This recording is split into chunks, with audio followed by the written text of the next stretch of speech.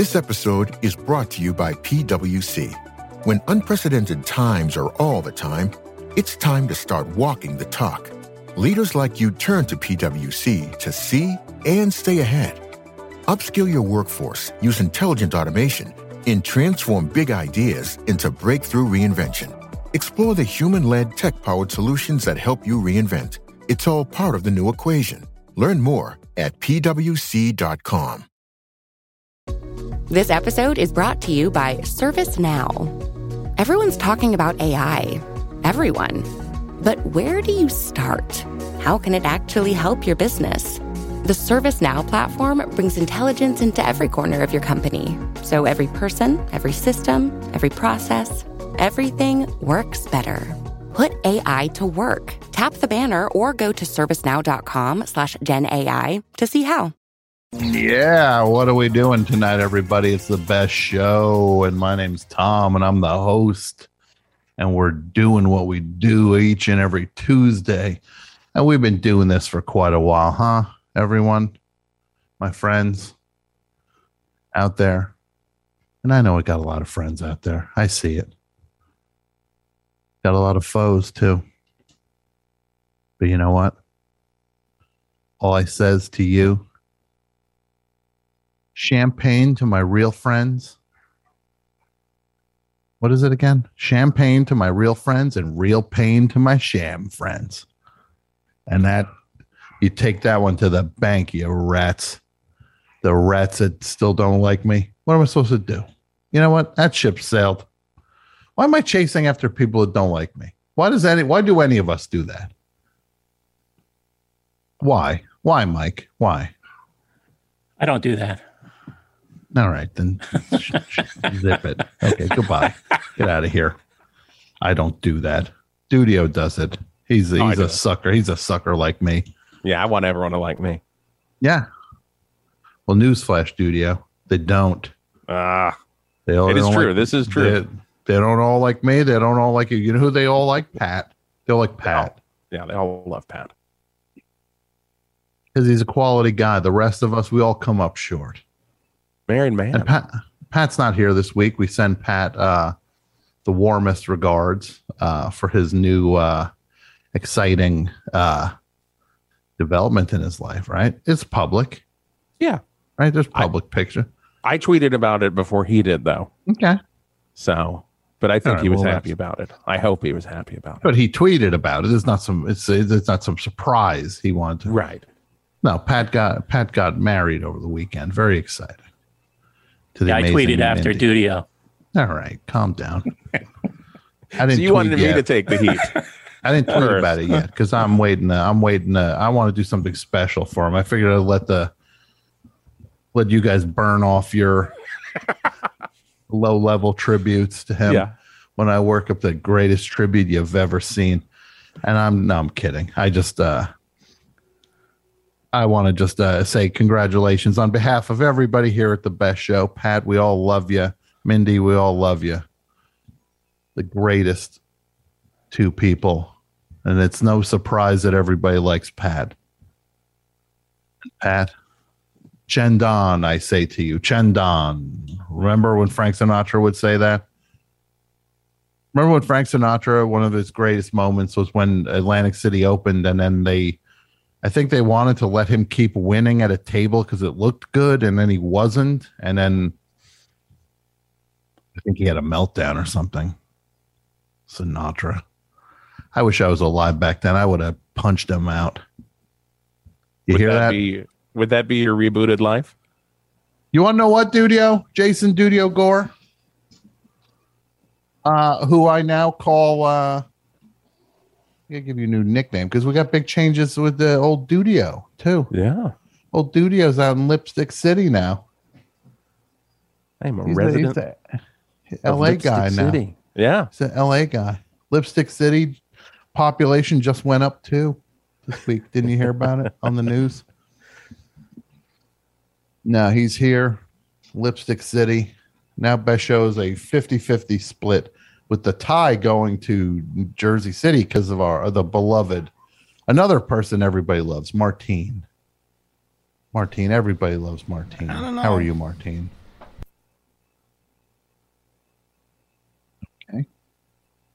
Martine. Hello. There you are. There I am. Here we go. Everybody loves Martine, and he's holding it down in Pat's absence, and we salute Martine. And we're going to have a great show for you tonight. Tonight we're talking about reboots, because reboots are everywhere. You hear that the Grease has a reboot. Everything's got a reboot. What are other reboots that are happening now? Frasier. Finally, all the questions that I didn't get answered over the 12 years of Frasier, combined with the 15 years that character was on Cheers. One of the least interesting characters in history, and had the most years of sitcom represented. The only thing interesting about that character is that he eats tossed salad and scrambled eggs. That's literally the only thing interesting about that guy. Well, you know the twist on the new one, right? I heard the twist, and this is the kind of inventive, outside the box thinking that only incredibly wealthy people can come up with, because they decided the character of Frasier, who was rich before, living in a high-rise Seattle apartment, they decided it's time for this character to be more rich than ever. Oh, goody. What a relatable thrill that will be. The least relatable character in television history. Now let's make him super rich. Boy, that'd be a real hoot to hang out with that character. Think he's eating tossed salad now? No, I don't think he's eating scrambled eggs. Probably eating scrambled ostrich eggs or something fancy. Eggs Benedict. Hey, baby, I hear the blues are calling. I'm getting tricolore caprese salad and eggs Benedict and quail eggs Benedict. Who cares? But that's a reboot. There's all these reboots going down, and we're going to talk about the reboot. You reboot. I want to hear people. I'll say this. If you want to talk about different reboots for movies or TV shows that you want to see rebooted, yeah, call up and talk about that. I don't care. But if you want to talk about, I want to talk to you about rebooting your life as if that was something you could do over. You get to do the reboot. You get to do the reboot of your life. Who's in that reboot? Who plays you? What would you change? What would you keep the same? 201-332-3484 is the number you want to get in on the action with that. Talk about that or whatever else you want to talk about. I'll also talk about tonight Woodstock 99. Because there's a documentary out now. And the documentary was executed with the deft touch and insight that you expect, nay, demand from a project overseen by Bill Simmons. Finally, the Fred Astaire of hot takes gets in the act of music documentaries. Oh, goody. Could you imagine how bad his iPod is? He probably, iPod, assuming he still has whatever his playlists are. God help me if I ever have to hear. I bet you the only thing he would have on it that I would like would be like the Cars or something. And then I have to talk to him about the Cars. I have to break it to him that Ben Orr is dead, for example, like things he wouldn't know. Probably a lot of running on empty, running on. You ever hear OK Go?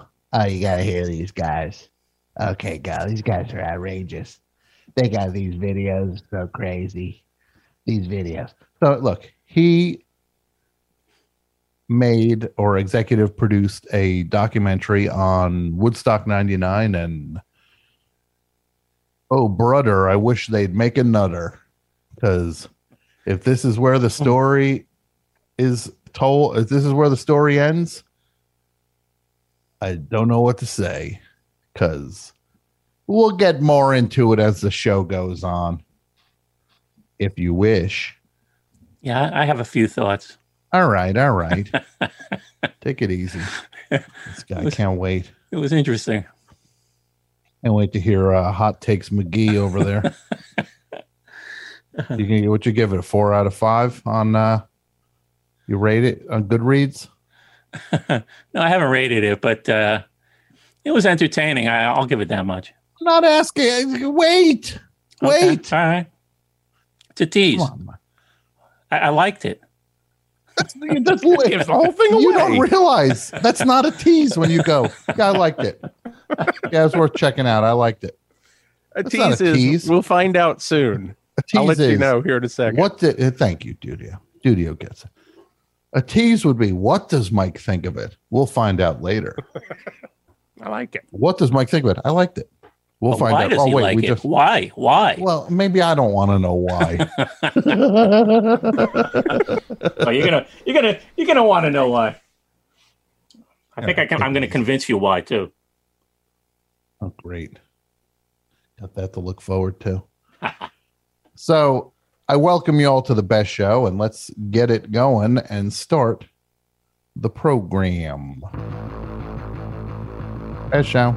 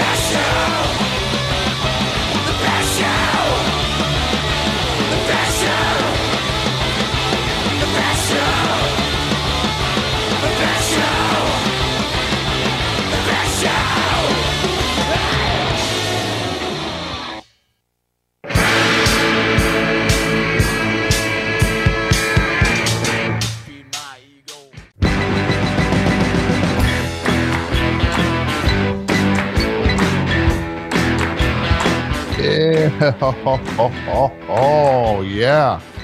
Okay, we can do the best show now. Now we can do the best show. Got that under me belt, right? Mike, and who that was? A Seagull Door? It was, yeah. Best. I listened to your, that was on your favorite songs list. It was, yes. The one I did for 9. I did 9 favorite songs. No, 9 songs that meant a lot to me. And, through my life. And that was one of the 9. And that's, it's the song there, You Gung from the Sugar S Sharp album, EP. It's good stuff, man. I tried to play the Yoko Ono song at the bar. Yeah. I think I should have listened to it before I played it. Yeah, why? It didn't go over well. Oh, okay. It didn't go over well.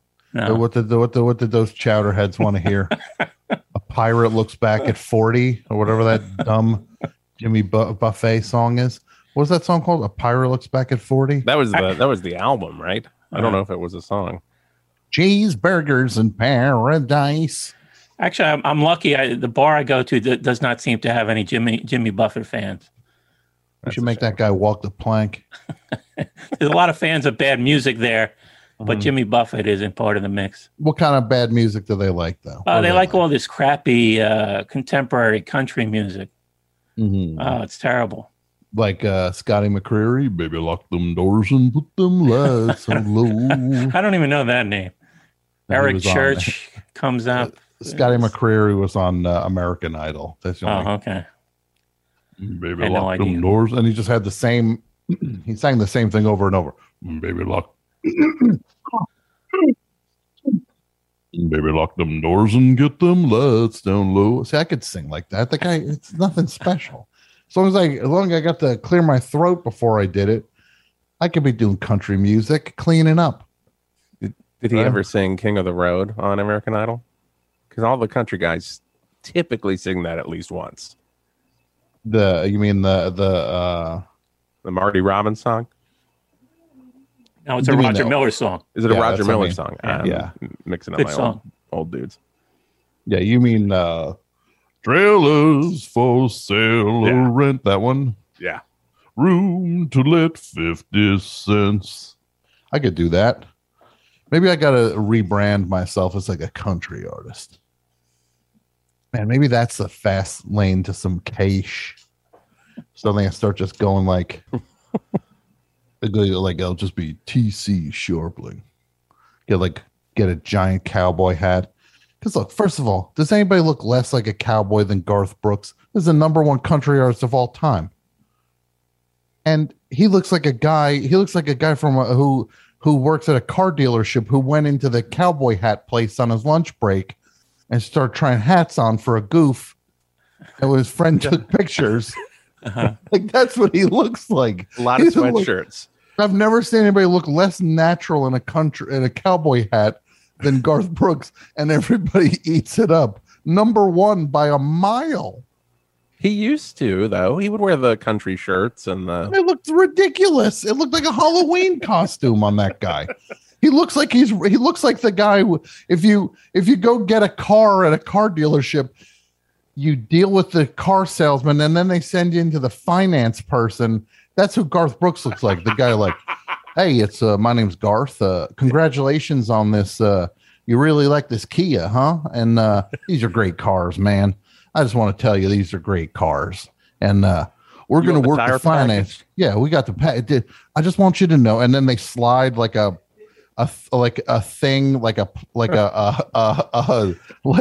laminated thing in front of you when they're pointing with their stupid pen.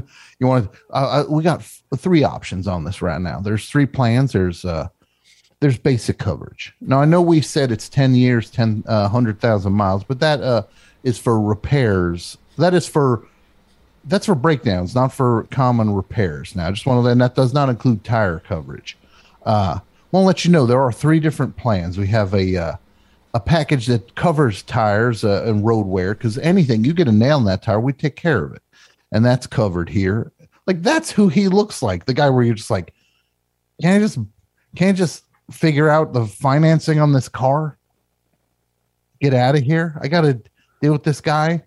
This guy's trying to upsell me now. I already went to the mat against the dealer out on the floor. Now I got a second one. I got to fight. What is this, a weird video game? His wife, Trisha Yearwood, has a cooking show on Food Network. Mm-hmm. And every time we watch it, she's making like tailgate food. Oh, so great. Kristen and I like joke every time we see it that, that Garth comes in and he's like, oh man, football food again. Like that's the only thing they eat in their household. It's just you think he says, "Oh man, football food"? No, he goes, he's probably "Oh man, football food again." He says, "Oh man, football food again," but not sad. He's not sad about it. He's ecstatic. Oh man, look at those nachos.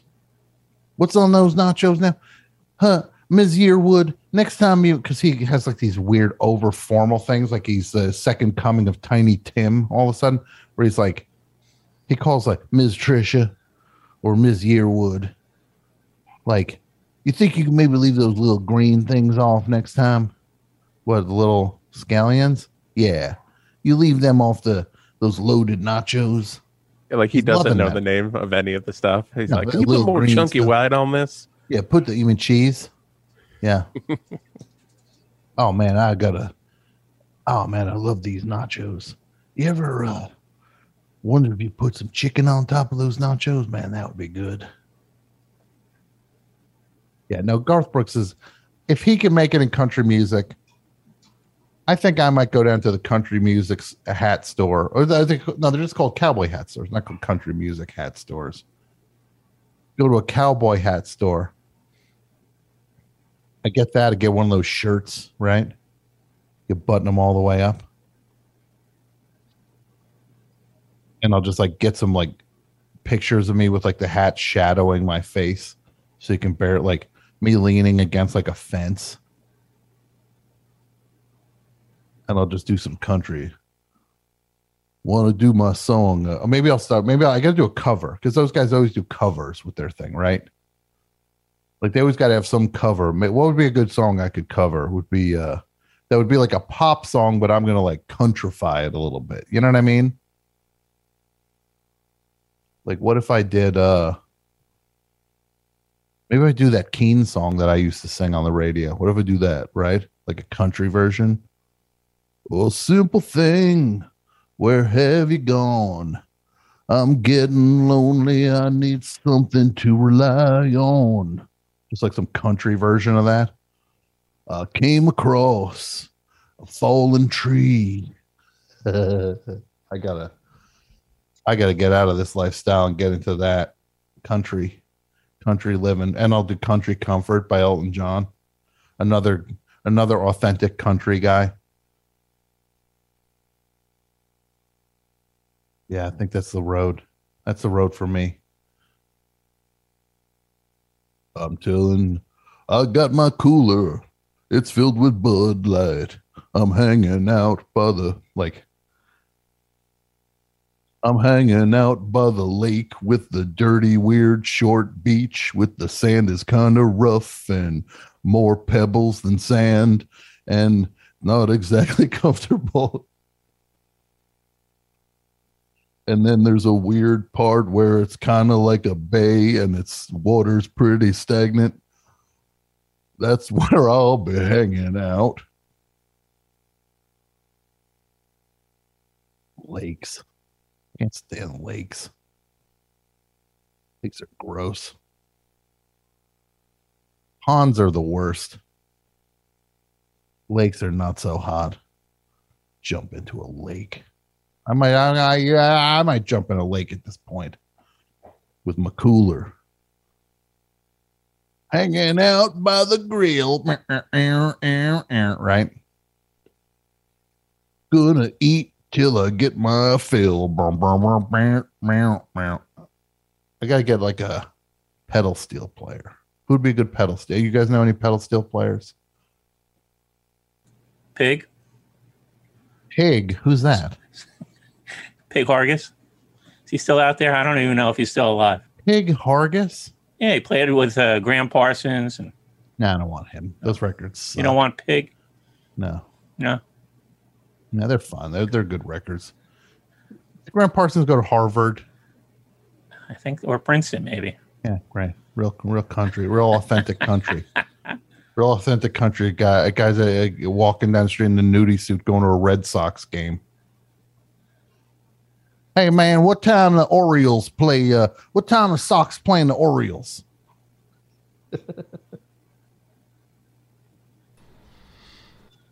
Yeah. Hey man, you got any more of those little crackers for my clam chowder? Country, it's time. It's time for me to make a run at country. I gotta put a country band together. Right? Help me get a country band together. Shaq here, spitting fast-acting pain relief for 2024 with Icy Hot. Take it from me. Sticking to your new workout routines can lead to sore muscles, Icy Hot starts working instantly to dull the pain with the icy cool sensation. Then, the warming sensation relaxes it away. Feel the power of Icy Hot's contrast therapy. Ice works fast. Heat makes it last. Icy Hot. When Sweet Tarts dared to combine sweet and tart, they thought, why stop there? Why not create other exciting and unexpected combinations, like rainbows and ropes, or fruity and gummy, or chewy and more chewy? That's why they created fun treats like Sweet Tarts Twisted Rainbow Ropes, Gummies Fruity Splits, and Chewy Fusions. When you dare to combine, it's sure to blow your mind. Sweet Tarts, dare to combine. Visit sweettartscandy.com to shop now. I need to be, again, I will be the weak link in the band. The goal is I'm the weak link in the band. The band is so stacked, and then I'm just by far the worst one in the band. And then every once in a while, if I'm like singing and I like quick turn around, I can see like mid lyric, I'll like quick turn around and I'll catch my band like shooting, like rolling their eyes at me. Like, oh, can you believe this guy? Argus Pig Robbins is still alive. He's 83. Right. Let's book him. There's a line in Nashville. I think Henry Gibson goes, we can get Pig. Mm-hmm. I'm going to get him and I'm going to scream at him. You moron. You don't know nothing. And I'll pick his pedal steel up, throw it across the room. You get out of my... You get. Now you get. You get, you dirty dog. I'll really be embraced by the country music community. I'll be down in Nashville and be like, I gotta leave. Man, I'm leaving for the airport right now. I threw Hargus Pig. What's his name? Hargus Robbins. Pig. Robbins. I just threw Hargus Pig Robbins pedal steel across the room. These guys are going to come back and get me. I'm going to the airport. These guys, this is bad news. Mike, I'm being told he doesn't play pedal steel. He plays keyboards.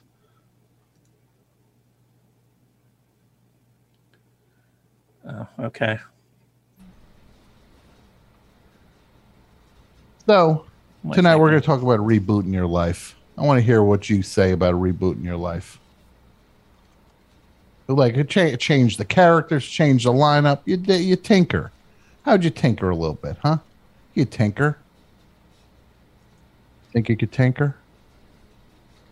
Dudio, give me one thing you'd change in the reboot of Jason Dudio Gores. I had to reboot. For the reboot. And I could, so just to set parameters here. If I reboot, I don't have to be rebooted in the year that I was born, correct? Like I could be rebooted earlier. Either. We could do either. Okay. Whatever you want. It's your reboot. I'd be rebooted as a rhythm guitarist for Queen. So you'd be the fifth member of Queen. I'd be the fifth member of Queen. I'd be like named Dez or something. Okay. Dez Gore. That's pretty good. Yeah. And then I would have, it would be the same thing. Instead of 4 guys writing number 1 hits, it'd be 5 guys. Yeah. So I'd have my hits. You'll get your weird song on the Queen album. People are like, why is that on there? Think about the idea that, like, look, Roger Taylor, you guy's got a fine voice. Yeah. But you're in a band with somebody who has the best voice. And you're like, I got to sing a few. If I was Freddie Mercury, you know what I would do? I'd show up with a drum set. Be great. Okay. I'm going to drum on a few. So you'd reboot, you'd want to be, what would that mean? You'd move to England or you'd be born in England? You just want to start. I'd have to be born in England. So this is this is an upheaval. Yeah. You're going to be born in England now. Yeah. Des Gore. So I guess it would be Desmond Gore. Desmond Gore. Yeah. No lead guitar. I don't play lead. I just play rhythm. You play rhythm. Yeah. I don't know about that. That sounds like you're giving yourself a ticket to get bounced. Yeah, Brian May doesn't seem like a guy that would be like, yeah, you could play rhythm guitar for a while. You're good. Dude, don't take this the wrong way. Yeah. All I can picture with this, you've created a situation where you get bounced from Queen. Yeah. Where they're just like, where Freddie Mercury's just kind of like, Dez, I want to, like, we need to talk to you, Dez. Oh, yeah, Freddie. What? Like, we kind of feel the band's moving in a different direction now. Yeah, direction without Dez. And then you'd be like, yeah, finally, we got to kick Brian May out of the group. He sucks. Like, that's what you do. You'd immediately try to like take some confrontational attitude. You're right. We got to kick him out of the band. He's awful. He's always talking about space. So he's talking about space and 3D. He's talking about those little stereo pictures. Those little stereo pictures from 100 years ago. What's that all about, right, guys?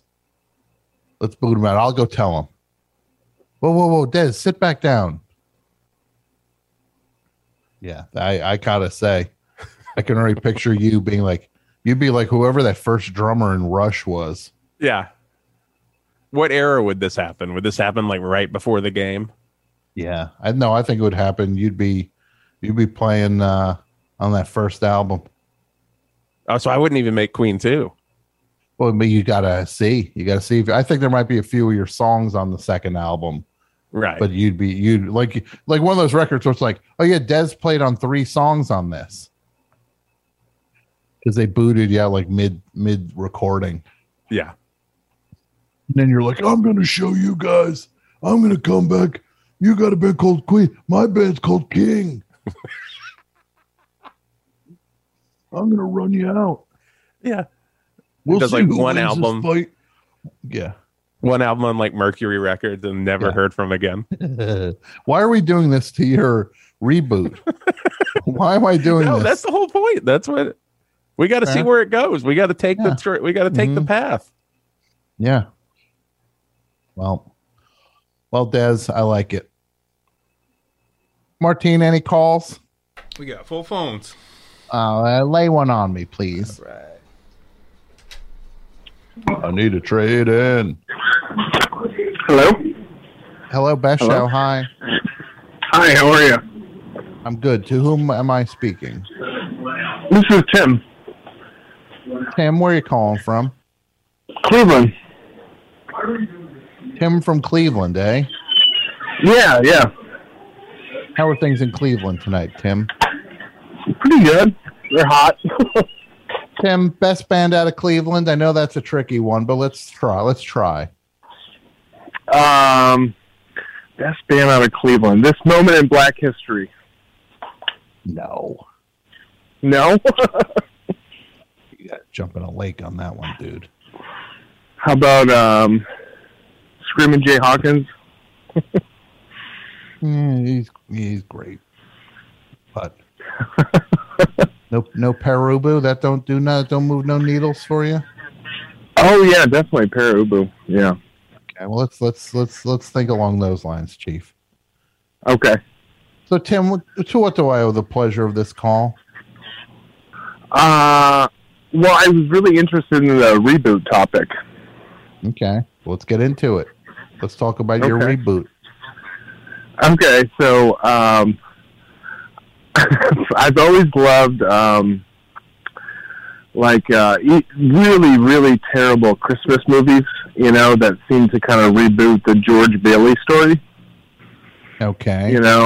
That's a Wonderful Life, and like the one with Nicolas Cage. Family Man. Yeah, Family Man.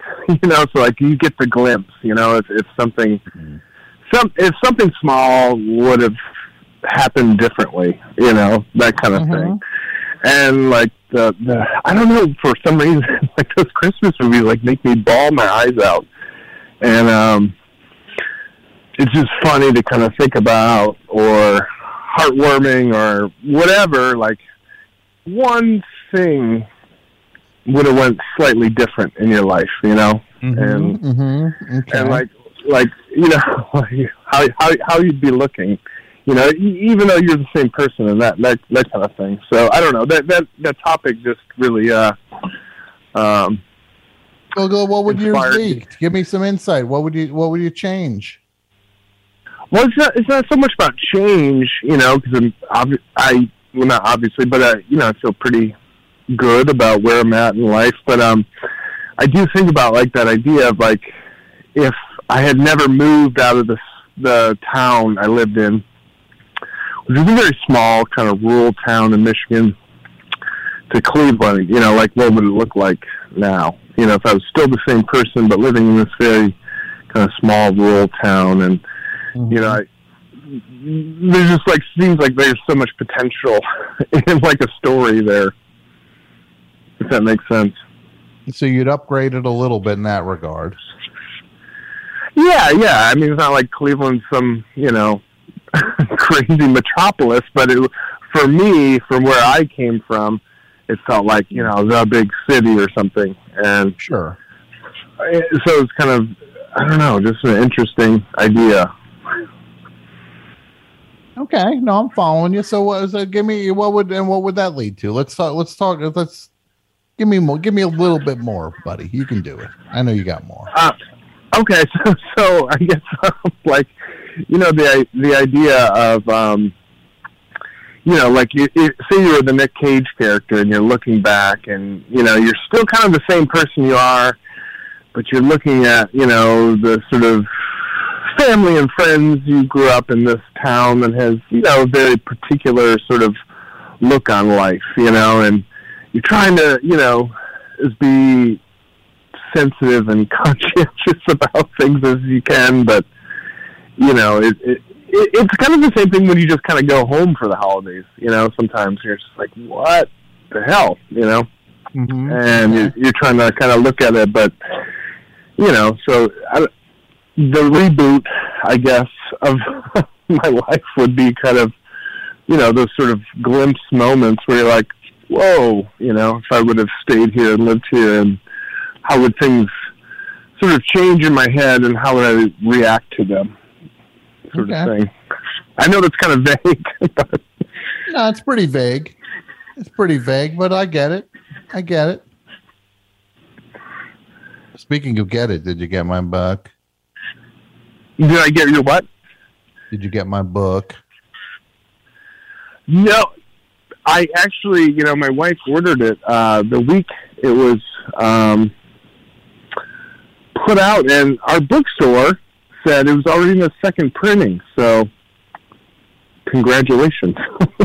Thank you. Yes. And I have to wait a couple more weeks. I'll say this. This book, thank you to everybody who bought it. It was declared a national bestseller. We're on our way. And people laughed. When I said I was putting a book out, they laughed. Yeah. They laughed. They mocked me. They did. Wait, they did? No, they laughed. They mocked me. They said this book is going to be a flop. You're a complete loser. There's no way nobody cares. And I said, I'm going to show you. I'm going to write the best bleeping book you ever saw.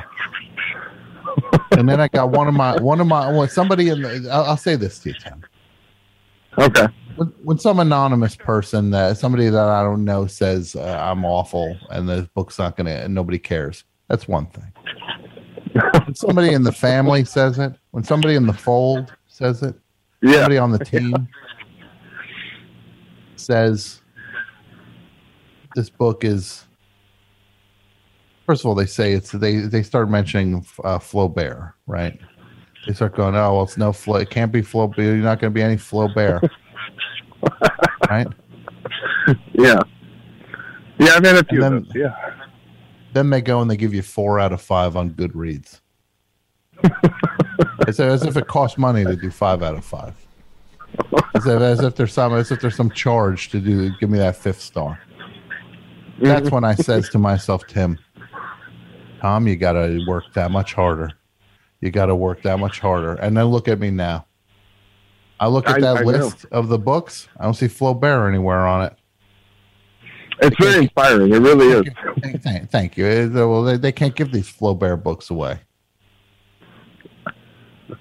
They can't give them away.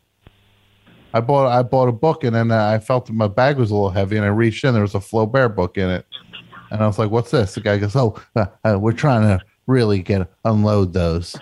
It's like being in a comic book store and they drop that dumb comic book newsletter into your bag. What a waste of paper that is. Here's a pound and a half. Here's a pound and a half of basically press releases. Yeah. No, I can't wait to read it. I mean, I've been listening to you guys for over a decade, and I can't wait. Oh, thank you, Tim, and you have a great night. All right, thanks. Bye. Good guy. Martine, what lines are open? You got 1 through 5. Give me 2 and then 5, please. Right. If that works for you, that will work for me. You got it. Hello, best show. Hi, Tom. How's it going? This is Sharon in Los Angeles. Ham? What's your name? Sharon. Sharon. Sharon. Sharon. Okay, I thought you said ham at first, Sharon. I'm so sorry. It threw me. I had to go all the way from ham to Sharon, which I think is my own shortcoming. So, please. Who's to say? Although I will say this, Sharon, Ham's not a bad nickname. You could be Sharon, but then it's like, well, my friends call me Ham. Maybe that's the title of the reboot, right? That could be the reboot, from Sharon to Ham. Maybe. Look, wait, hold on, Sharon. No offense, I'm taking. You can't use Ham. I'm calling myself Ham now. That's my new nickname. All right, you got it. So, Sharon, to what do I owe the pleasure of this call? Well, I could do the reboot thing, but it might be more fun to do Best of Humanity if it's still on the table. Sharon, for you, it is on the table. Thank you so much. Well, here's my Best of Humanity story. It comes from back in the punk rock days. Me and friends used to play at this shop called Glitter Death in Hollywood. It was like Sunset and Highland, not there anymore. And the proprietor, or one of the proprietors of the store, was kind of a wacky guy who had some problems, but a true eccentric and pretty fun to be around because he would always get into kind of exciting adventures. But one day he was having a bad night because his pet bird, whose name was Screech, it was like a parakeet, had flown away. Oh, no. And this is like right dead center Hollywood, Sunset in the Highland.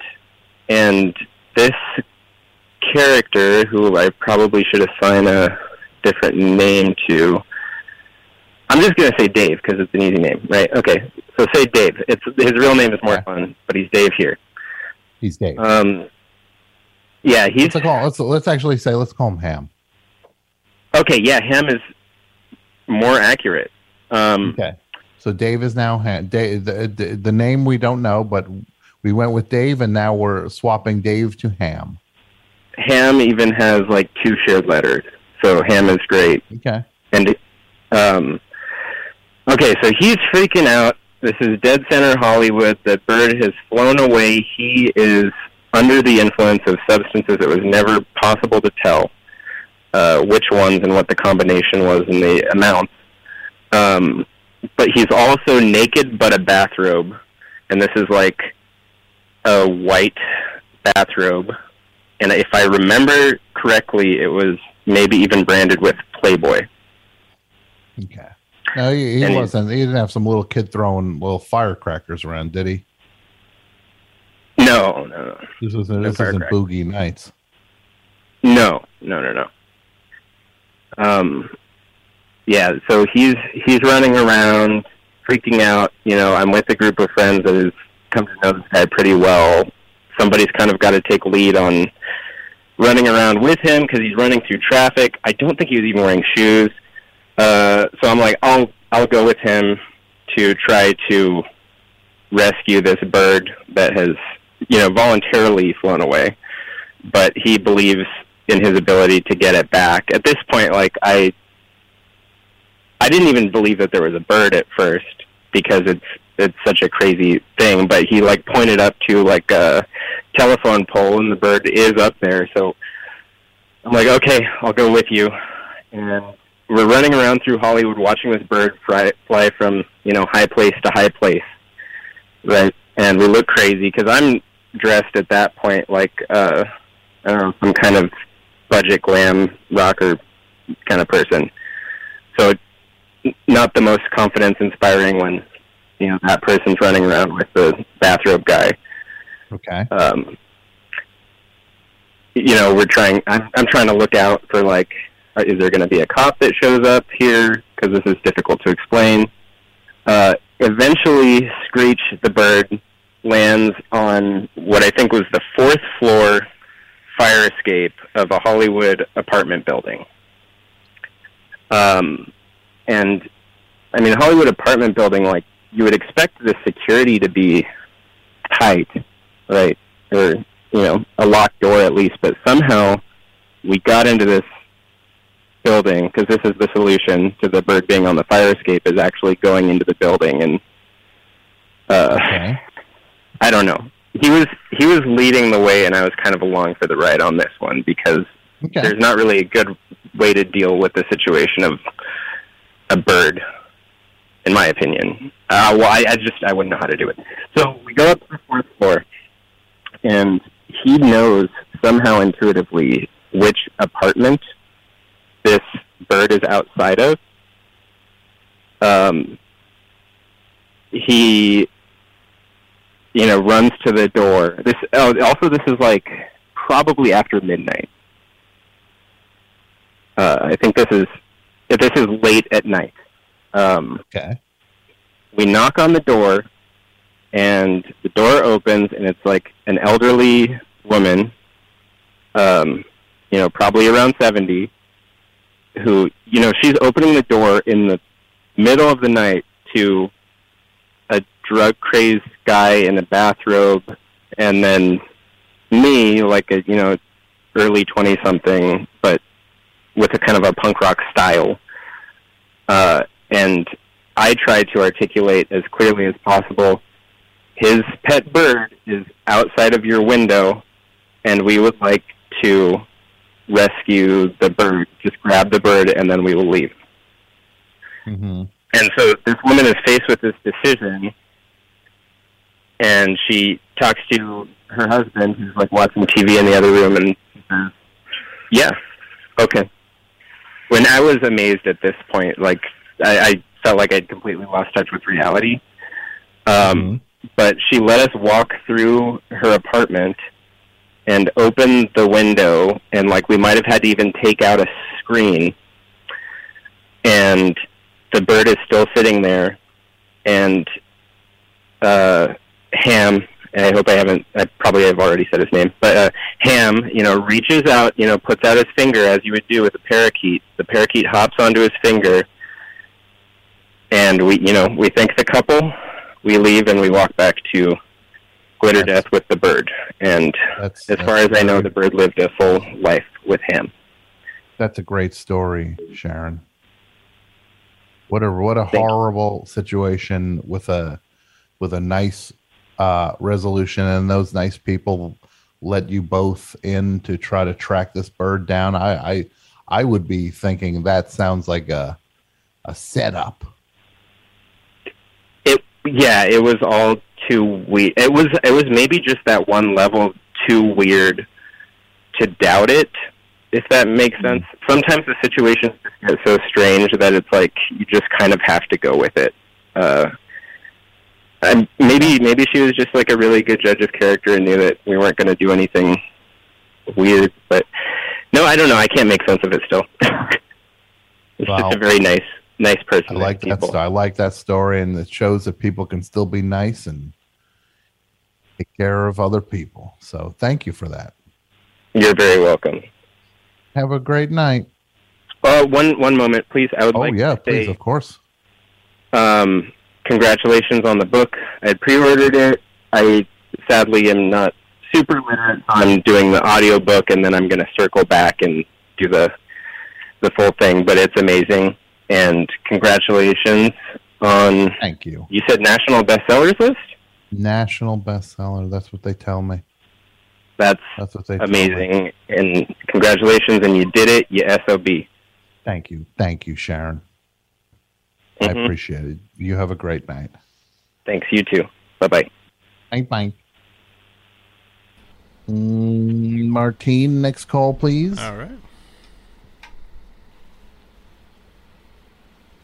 Hello, Best Show. Hi, Tom. Hi. It's Stefan Flowers. Stefan Flowers. Not the Stefan Flowers. Not the actor Stefan Flowers. That's what I'm talking to now. You got it. Yep. Oh wow. I am a little speechless. I gotta say. I am a fan. Thank you. I like your work. I mean, so many movies. Jeez, off the top of my head, On Unsteady Ground is a great one. Yuli's Gold 2, Back to the Bees. It's great. Stand or Deliver. Danny Needs a Dollar. Race to the Top. Doug's Brigade. Man, so many great movies. So what's going on tonight, Stefan? Well, first I want to reciprocate the accolades. I want to say congratulations on your book. I hear it's selling like pancakes. Wait, that doesn't sound right. No, it's not pancakes. Hot cakes. People say hot cakes. Yes. It's funny. I've never actually said it before, so it sounded weird coming out. Yeah, it's hot cakes. How could I have gotten that wrong? It is funny. You never say, like, you wouldn't go somewhere and go like, I'd like a short stack of hotcakes. No, ever. No. And to that point, I'm going to be honest. I don't think I've ever eaten at an IHOP. Is that what it is? An International House of Pancakes? You know, like once you reach a certain level of fame, you just don't really go to places like that. Well, I mean, I could understand you don't want to be mobbed, or you want to just maintain some privacy. That makes sense. Yeah, I mean, if they had a private back booth at IHOP, I would definitely consider it. Well, I mean, maybe somebody can help you out with that next time if you ever get a craving for pancakes or hotcakes, whatever you want to call them. I wonder, you maybe call ahead and see if they can help you out with that. Yeah, I'll have my assistant Bree look into that. Okay. Look, so I'm calling because I wanted to get up with you and really pick your brain before we start shooting in September. What shooting? What are you shooting? The Flagrants. I don't know what that is. It's the movie version of your book. Come on. Well, I've never heard anything about a movie. There's no movie for my book, which is called It Never Ends. Not what did you say it was? The Flagrants. No, there just isn't. Well, there is. Shout Filmworks bought the rights to your book back in February, as far as I'm concerned, and my agent Rupert, he got me signed on to play you in June, and as I said, things are on track to shoot in Saskatoon in September. Saskatoon. Wow. Okay. Yeah. Regarding the title, you know how this goes. You know, sometimes the studio has to change the title either because there's already been a movie with the same name, or it just needs to be snazzed up. In this case, it was both. It turns out there was a 1974 Hal Holbrook priest romp called It Never Ends that tanked at the box office. And also the title of your book tested very poorly with 9 to 13-year-olds. So, a change had to be made. Well, there's a lot to unpack there. I didn't realize that. First of all, I didn't realize that I had given my book the same name as a Hal Holbrook movie from what you said, the early 70s, or? Yes, yeah. He plays. He plays a kind of a down and out priest who has like one of those Skid Row kind of churches, and basically he's as down and out as the people that come to his church. And over the course of the movie, he kind of gets his groove going, and he ends up starting a very successful softball team with his parishioners, and they go all the way to the California finals with a softball team. Yes, yeah, they're called the Padres, of course. Okay, well, that sounds fun. It was called It Never Ends. I didn't know anything about that, and also that it tested poorly with. You said 9 to 13 years old. Yes, and that's all anyone's going for at this point. Adventure has its own style. It's made of tall trees, unpaved trails, and at the center, the most capable Subaru Forester yet, the 2024 Subaru Forester Wilderness. It comes with 9.2 inches of ground clearance paired with standard symmetrical all-wheel drive and advanced dual-function X mode. Discover adventure on a deeper level. The 2024 Subaru Forester Wilderness. To explore all you can do with the rugged Subaru Wilderness family of vehicles, visit Subaru.com/wilderness. This episode is brought to you by CarMax. CarMax is putting peace of mind back in car shopping by putting you in the driver's seat to find a ride that's right for you. Because CarMax believes you shouldn't just settle for a car. You should love your car. That's why every car they sell has CarMax certified quality, so you can be sure, with upfront pricing that's the same for every customer. So don't settle. Find love at first drive. CarMax, the way car buying should be. Start shopping now at CarMax.com. Oh, that's unfortunate. Yeah. So, like I said, obviously some changes had to be made, and I've got some questions for you that will really help me portray you the best I possibly can. I wanna just inhabit Tom Sharpling. So if I may ask you some questions, is that okay? Oh, sure. Yeah, absolutely. All right. Now, I know you grew up in a zoo, but were you actually born in the zoo? And if so, I'd love it if you could describe your cage and the color and the texture of your loincloth and what you fashioned it from. Also, I'd love you to describe in your own words how it felt deep inside when you gnawed your way out of the leather chains that the evil zookeeper, Mr. Morris, attached to your upper and lower haunches before you slashed him in the throat with those giant finger knives and escaped into the night to wreak havoc upon an unsuspecting world. I got to say, I'm a little thrown and more than a little upset by none of that is in the book. None of that is true.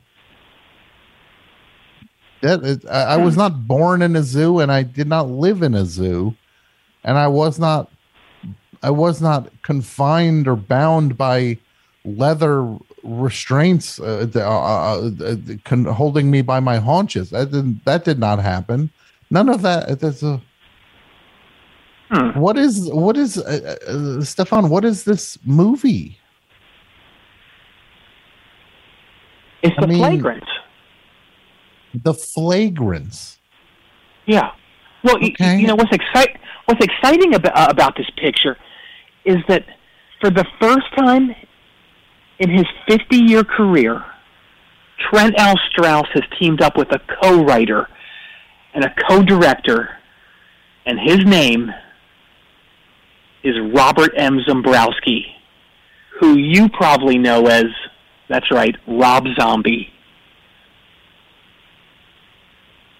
So it's Trent L. Strauss and Rob Zombie? Yes, how exciting is that? And also, here's another layer that you're going to love. The music. Yeah. An all-original score by Jesse Dayton. By who? Jesse Dayton? Oh, my God, are you kidding? These songs are going to be as good as anything he's ever done, like Daddy Was a Badass, Hurtin' Behind the Pine Curtain, Possum Ran Over My Grave, Holy Ghost Rock and Roller, Talkin' Walkin' Texas Trash, I'm at Home Getting Hammered. You name it, it's going to be a classic soundtrack. Well, this doesn't sound like a great fit at all. The idea that Rob Zombie and Trent L. Strauss, horror director Trent L. Strauss.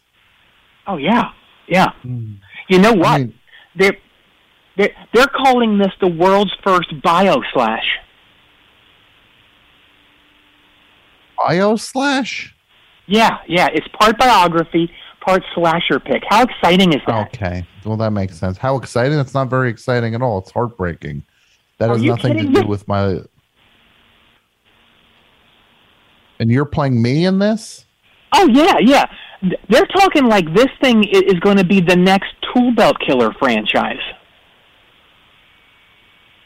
Okay, and I mean, but it doesn't sound very flattering. Well, I don't know. They're saying it's also going to bring in at least as much as Exsanguination Station did in 2017, I believe. And that was a very popular movie. Huge, yeah. Look, getting back to the script, I have a couple more questions. The grunting noise you make when you go into one of your sick, perverted, flagrant rages, in the script it's described as a rabid seal in the throes of some kind of horrific, gross, sinful ecstasy. But I want to know how you would describe it. There is no such grunt. I don't know what that is. Well, is it more of like a grimace, Wait, so and this is a sound I supposedly make? In the script it says you do it, so I assume it's in the book? Not in the book. It's nowhere near the book. There's no sound. It's not in my life either. Okay. I don't make some grimace grunt sound like a seal. Well, I've heard a couple so far in this conversation, so... No. All right. Next question: When you weren't prowling the New Jersey night for victims to satiate your flagrant bloodlust, you lived in the murky depths of the Jersey Pine Barrens, and in the script it says you ate snakes, badgers, and wildebeests. My question is: would you eat them raw, or would you fashion some kind of crude spit to cook them over? Some sort of crude spit to cook? No, I never ate wild animals, and I didn't have any bloodlust. Ever? I think we all have. Really? Well, no bloodlust. I've had it. Okay, well, good for you, Stefan. I have not. All right. Okay. Don't bite my head off like you did those wildebeest and badgers and snakes. See, again, you're digging in on something as if it's true. Well, it might be, for all I know. It's in the script.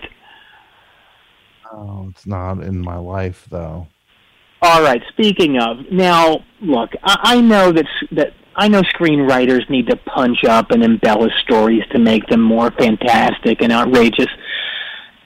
And there's one scene in the script that I'm 100% certain Trent and Rob made up, because it's just completely unfathomable to me that it could ever happen on planet Earth. The story, I'm sorry to even bring this up. It involves you chasing Patti Smith into an elevator and asking if she ever saw Humble Pie. Well, that actually is in the book, and that's actually true. Oh Hey, what's going on there?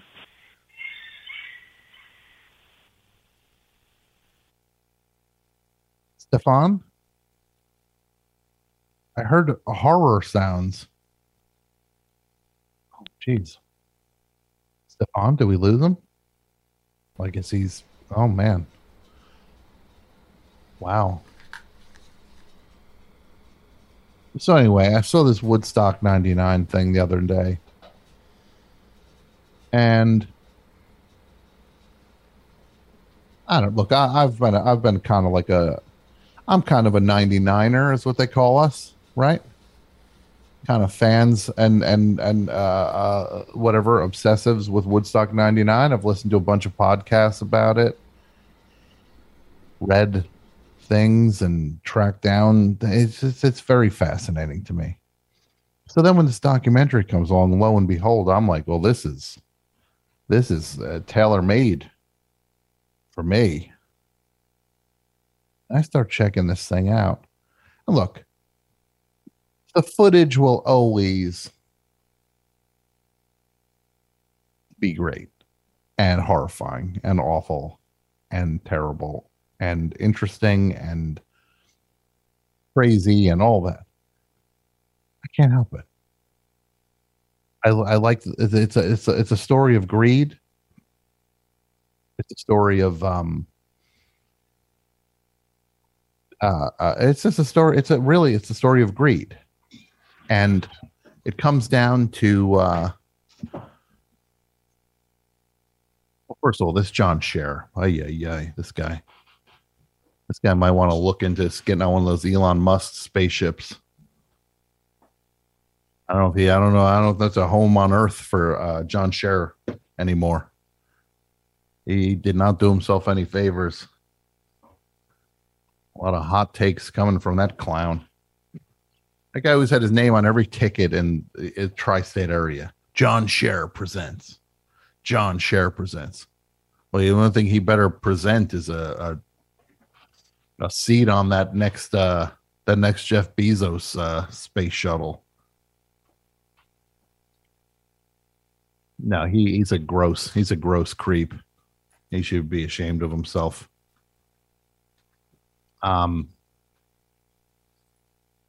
Just some of his things were just rare. It was just repulsive. And that other goofball, Michael Lang, who produces he produced Woodstock 69. The guy who's like he's like the carny involved with Woodstock. And then they put this Woodstock 99 together, and they got so twisted because kids would push the fence down and climb into the show for free. But also after they sold hundreds of thousands of tickets. That's the other part. They conveniently don't lean into that part, that they sold so many tickets beforehand that they got the money for. And then they always say that they just got, like, they lost all this money. It's like, well, no, you didn't lose money. That's just money you didn't get. There's a difference. You didn't get all the money. Some people snuck in for free. You still sold plenty of tickets. That is not losing. That is not money you lost. It's just that you did not get to keep all of it.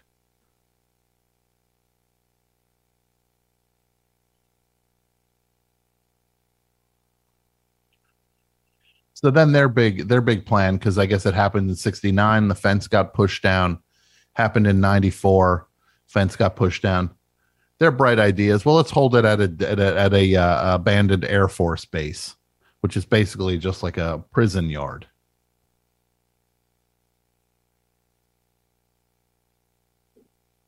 Not factoring in the little things like shade or grass that you might need over a 3-day period, or readily available water that people aren't bathing in the drinking water because it's so hot. And then these clods also are just like, well, let's book every super aggressive act on the bill, along with Elvis Costello and James Brown. And then they're like, well, there's 100 acts on the bill, over 100 acts. They got a whopping 3 women, one each day: Sheryl Crow, Alanis Morissette, and Jewel. Well, that's a nice tribute to women.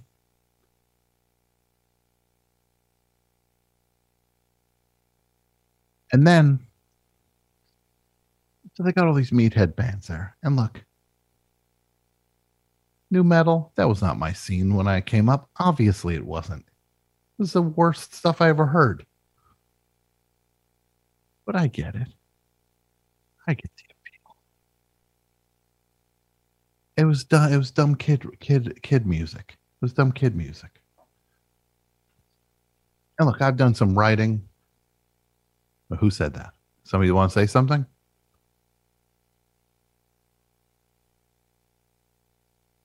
So what's that now? Who's there? I was just turning the mic on to say I don't think anyone said anything. Oh, okay.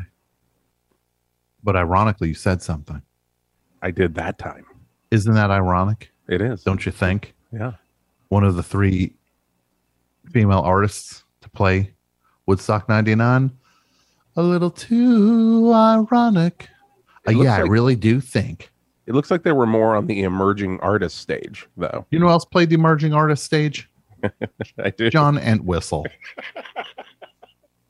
That's if you needed if you needed any insight into how messed up the booking at Woodstock 99 was, the bassist for the Who, John Entwistle, played the emerging artists stage. What is first of all, what was he getting? $400 and some pizza coupons? He got tickets to the show. Yeah. Boris the Spider. This documentary is not great. It's loaded with people. It's nonstop. They're blaming everybody for this thing. They're blaming everybody. And I'm going to say this. Mark it down. My boy Fred Durst got done dirty by this documentary. Durst done dirty. This John Scher. First of all, they show footage. This Woodstock site was a garbage dump. Within 18 hours, it was a garbage dump. And they have these press conferences, and somebody's like, so there's a garbage everywhere, and people aren't picking anything up. He starts screaming at the person. The person's like, I could get, for $100 an hour, I could get people to come in and pick the stuff up. He goes, I'll pay him $1,000 an hour. Why don't you be part of the solution? Well, this is not a charity, you dope. This is a for-profit endeavor. How about you take care? These guys, John Scher and Michael Lang, they ran this Woodstock 99. It might as well have been an old-fashioned 70s disaster movie with them cheaping out. Yeah, we don't need actual trained authorities to help keep things calm. We don't need a place that has grass and shade for the people in late July. They were just going for the bucks on that, and they put together a bill. That bill should have just been called Lunkhead 99, and then it would have made more sense. They're rubbing peace and love in everybody's face in that thing, and of course they're going to push back. They had a bill just catering to mutants. But when people would be like, "Oh, Limp Bizkit started the thing," they played a day before any rioting happened, a full day before. Might as well blame Rage Against the Machine. They played closer to the thing than to the rioting than Limp Bizkit did. And Fred Durst is doing break stuff, of course, he's doing it. Then if you don't want that on the bill, maybe don't book it. Maybe don't book the guy that sings break stuff. And worst of all, and I'd like a little confirmation from somebody. If somebody can pull this, or we'll play it later. They cut out the other half of. They cut out the end part of what Fred Durst said to the crowd. He was like saying, "Help people up. If somebody falls, help them up." But they cut all that stuff out. They leave the angry part in, but they cut the less angry part out of it just to make the case against Fred Durst. Come on.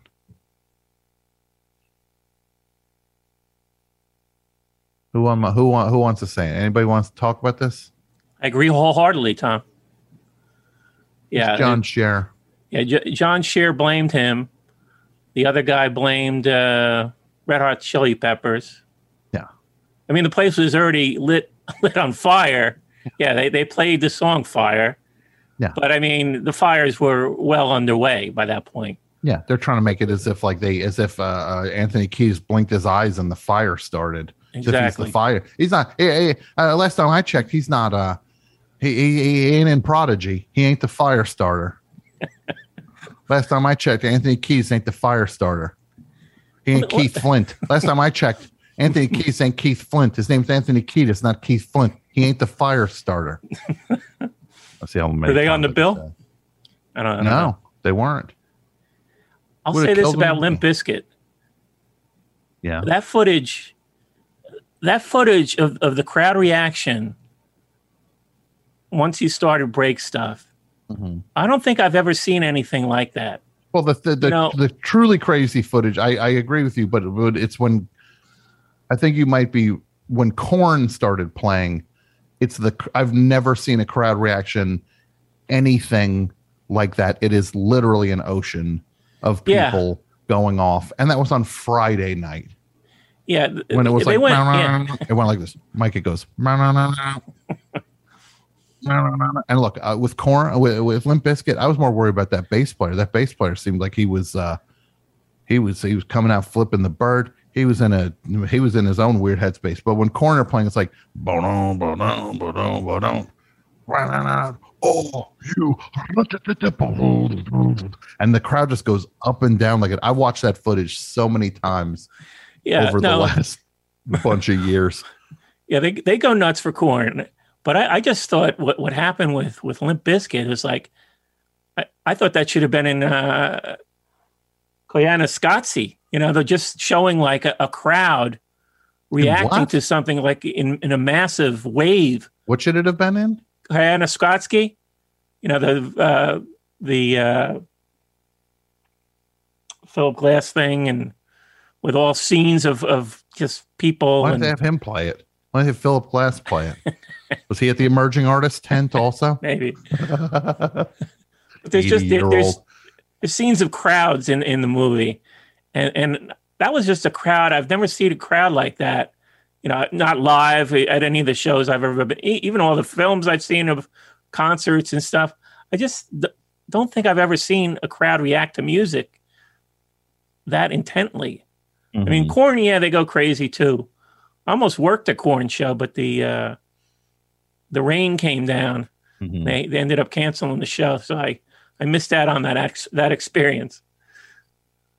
Yeah, well, it's John Scher said stuff like, "Oh, well, I blame it on the ladies for walking around wearing nothing." It's just like you had no problem with the dudes walking around; they're half naked. Also, it's just like he's bad mouthing MTV, like he got bad PR. Yeah. So I guess that's what he agreed to do this movie. He's gonna renew his reputation. Yeah. He ends up digging a deeper hole. I mean, that was a classic fail. John Scher, first of all, they show him. He's interviewed in some hole in the wall. Never trust anybody if they're being interviewed and they have a record. They have a record shelf behind them and they can't even fill it with albums. You can't even trust that. You can't trust that. There were empty bins in that record wall he had back there. That's strike 1, 2, 3, 4, and 5 as far as I'm concerned. But then he's moaning about these like MTV is saying we got it's like a war zone and stuff. he's trying to make it as if these kids were getting ramped up because of what MTV said. They weren't watching MTV there. Yeah. They weren't watching it. Oh, well, I got to hear what Serena Elchel has to say. Like as they're sitting down, like I think they wonder if Dave Kendall is there talking about stuff. It's like these kids are not. They were not taking their orders from MTV on the grounds. They cheaped out. It fell apart. They got tagged, and it was bad. But the thing is, so much of the stuff. I'm sure people did have plenty of fun there, but there was plenty of awful stuff also that, like, I don't know. It just was one of those things where it's like, it sounds like I'm quoting Limp Bizkit now, right? Just one of those days, right? He said, she said, right? No, but it's like, they should just, those two guys should just, if the world was a more just place, John Scher would this week be getting out of Rawway and could go to one of the motels on Route 1 to watch the special, to watch this show about Woodstock 99. He'd just be getting out of jail now for Woodstock 99. No, that guy's a bum. John Scher. I wish we would have got a little Val Green and Willie Nelson. They were on Sunday that day too. No, they started. They were also to blame. Yeah, I blame Elvis Costello. These are the people I blame for the riot. Elvis Costello, yeah. Elvis Costello. Where's the bill? Who's on the bill? What's on the? Can you send me? I got it right here. Sunday bill. Yeah, I'll text it to you. Thanks. I think it starts off with Al Green, then Willie Nelson. Yeah, no, they're both complicit in this. It doesn't have the timing. It just tells what days they were on. This episode is brought to you by State Farm. You might say all kinds of stuff when things go wrong, but these are the words you really need to remember. Like a good neighbor, State Farm is there. They've got options to fit your unique insurance needs, meaning you can talk to your agent to choose the coverage you need, have coverage options to protect the things you value most, file a claim right on the State Farm mobile app, and even reach a real person when you need to talk to someone. Like a good neighbor, State Farm is there. Normally, being a little extra can be a bit much, but when it comes to healthcare, it pays to be extra. And United Healthcare makes it easy with Health Protector Guard fixed indemnity insurance plans. Underwritten by Golden Rule Insurance Company, they supplement your primary plan, helping you manage out-of-pocket costs without the usual requirements and restrictions like deductibles and enrollment periods. So when it comes to covering your medical bills, you can feel good about being a little extra. Visit uh1.com to find the Health Protector Guard plan for you. I also sent you something else, Tom. You might be interested in. I almost threw up when I saw that. Yeah. So let's see the lineup. Sunday. Looking at that emerging art. Look, I think the one you blame, John Entwistle, played the emerging artist stage on Sunday. He might be to blame. So this is the order of things. Because they had two stages that were a mile apart. So you have people walking for a mile on this hot concrete. Spitfire, Mike Ness, Willie Nelson, Brian Setzer Orchestra. Blame the Brian Setzer Orchestra. Baby, baby, looks like we're going to set some trailers on fire. Our Lady Peace, Rusted Root. I would have rioted to get out of there with a Rusted Root playing. Everlast, Elvis Costello, Seven Dust, Collective Soul, Jewel, Creed featuring Robbie Krieger, yikes, Godsmack, Megadeth, and Red Hot Chili Peppers. Megadeth. Boy, Dave Mustaine, he's rode hard and put up wet. I thought there was a trailer for Bad Grandpa 2.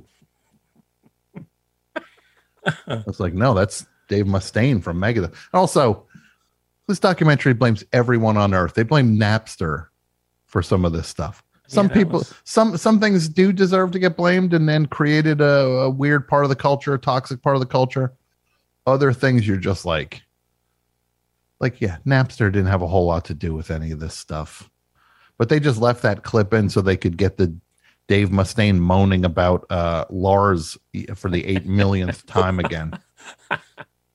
Oh, Lars, you think you got enough money yet, Lars? You think you got... Calm down. Okay, you got booted out of Metallica 81 years ago. How long are you gonna keep this alive? When did you get kicked out of Metallica? 84? Yeah. Yeah, 84. Maybe an 83, actually. Yeah, but it's just like, what? It's like 80 anything. Yeah, early 80s. He got kicked out of Metallica. And then he was so punished by the universe with his huge band Megadeth that we're just not as popular as Metallica. Because it's like, tell me the Megadeth, the guy can't write songs. He's an awful songwriter. And there was also in these documentaries, can these rock critics, you gotta ride the pine for a while. I want to hear from people. The one writer was blaming the rave tent or whatever. I was like, come on, that's rave tent's not to blame. Whatever. Studio, did you see it yet? I have not seen it yet, and I feel bad. I really need to see it. This is like right up my alley. I almost went, but I just backed out at the last minute, and some friends went. Did you guys? Do you regret for not going because you were kind of close to it? Well, I'll say this. Well, first of all, Mike didn't go. Of course, Mike didn't go. Not my cup of tea. I think that's his scene. Yeah, it's not my cup of urine. You wouldn't go for like the string cheese incident, No. Mike? Well, this is what I want to say, Dudio. Yeah. And you take this to the bank. Anybody ever invents a time machine? I'm going back to Woodstock 99, and this is the plan. Oh, you know who was there, Mike? Mickey Hart. Was he? Mickey Hart played on Saturday. He played the Mickey Hart and Planet Drum. Oh, right. Okay. I'll say this. I will go back in time, Woodstock 99, and I'm going to go back with a taser. I'm going to go back with a taser and some plastic handcuffs, and I'm going to start rounding up the bad guys. That's what I'm going to do. I'm going to go back and then I'm just going to bounce all over the place because I assume if I went back in time, I can also teleport amongst the grounds. Oh, completely. Yeah. Yeah. You don't have to walk the mile. No, I'll just be bouncing all over the place. You can just blip right into Buck Cherry's dressing trailer. Buck Cherry. And then one of the trailers, when they start setting stuff on fire, trailer's going to be filled with all the bad, the assaulters and the creeps and the villains and the criminals. They're going to be trapped inside that trailer. Help! It'll be like a Midsummer. Would have been funny if Mickey Hart heard about the guys banging on the drums. You know, the drum circle that started in the middle of the crowd. Yeah. And then if he kind of joined them, yeah, they brought him out there. They beat it, old man. He heard the call. No. What corn song is that, Dudio? You know that stuff. No.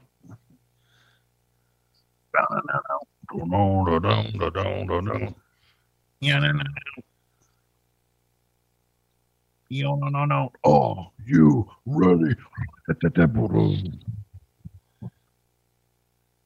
Does the guitarist in Korn always wear that face paint?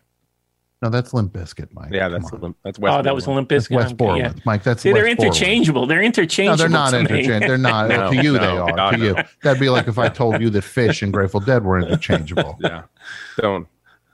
But the guy in Limp Bizkit wears that face paint all the time. Yeah, West Borland. Well, he always does different, a whole lot of different things. He's got the puts the a eye things. bucket of chicken on his head.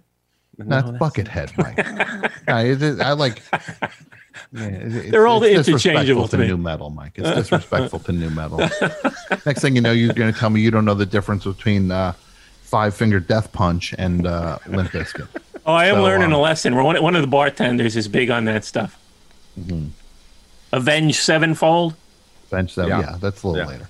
I saw some guy on Twitter was like, the reason I got out of the best show as soon as Tom started saying nice stuff about new metal. Like, okay. Yeah, I saw that. Bye. I don't know what to tell you. What am I supposed to tell you? He was waiting all those years. You finally got to it. Yeah, I finally got to new metal. That's the final straw. He had enough. But God bless him. God bless him. Everybody's welcome on the best show. You come on back. You come on back when you're ready, my friend. And the thing is, you will come back. You know why? It's the best.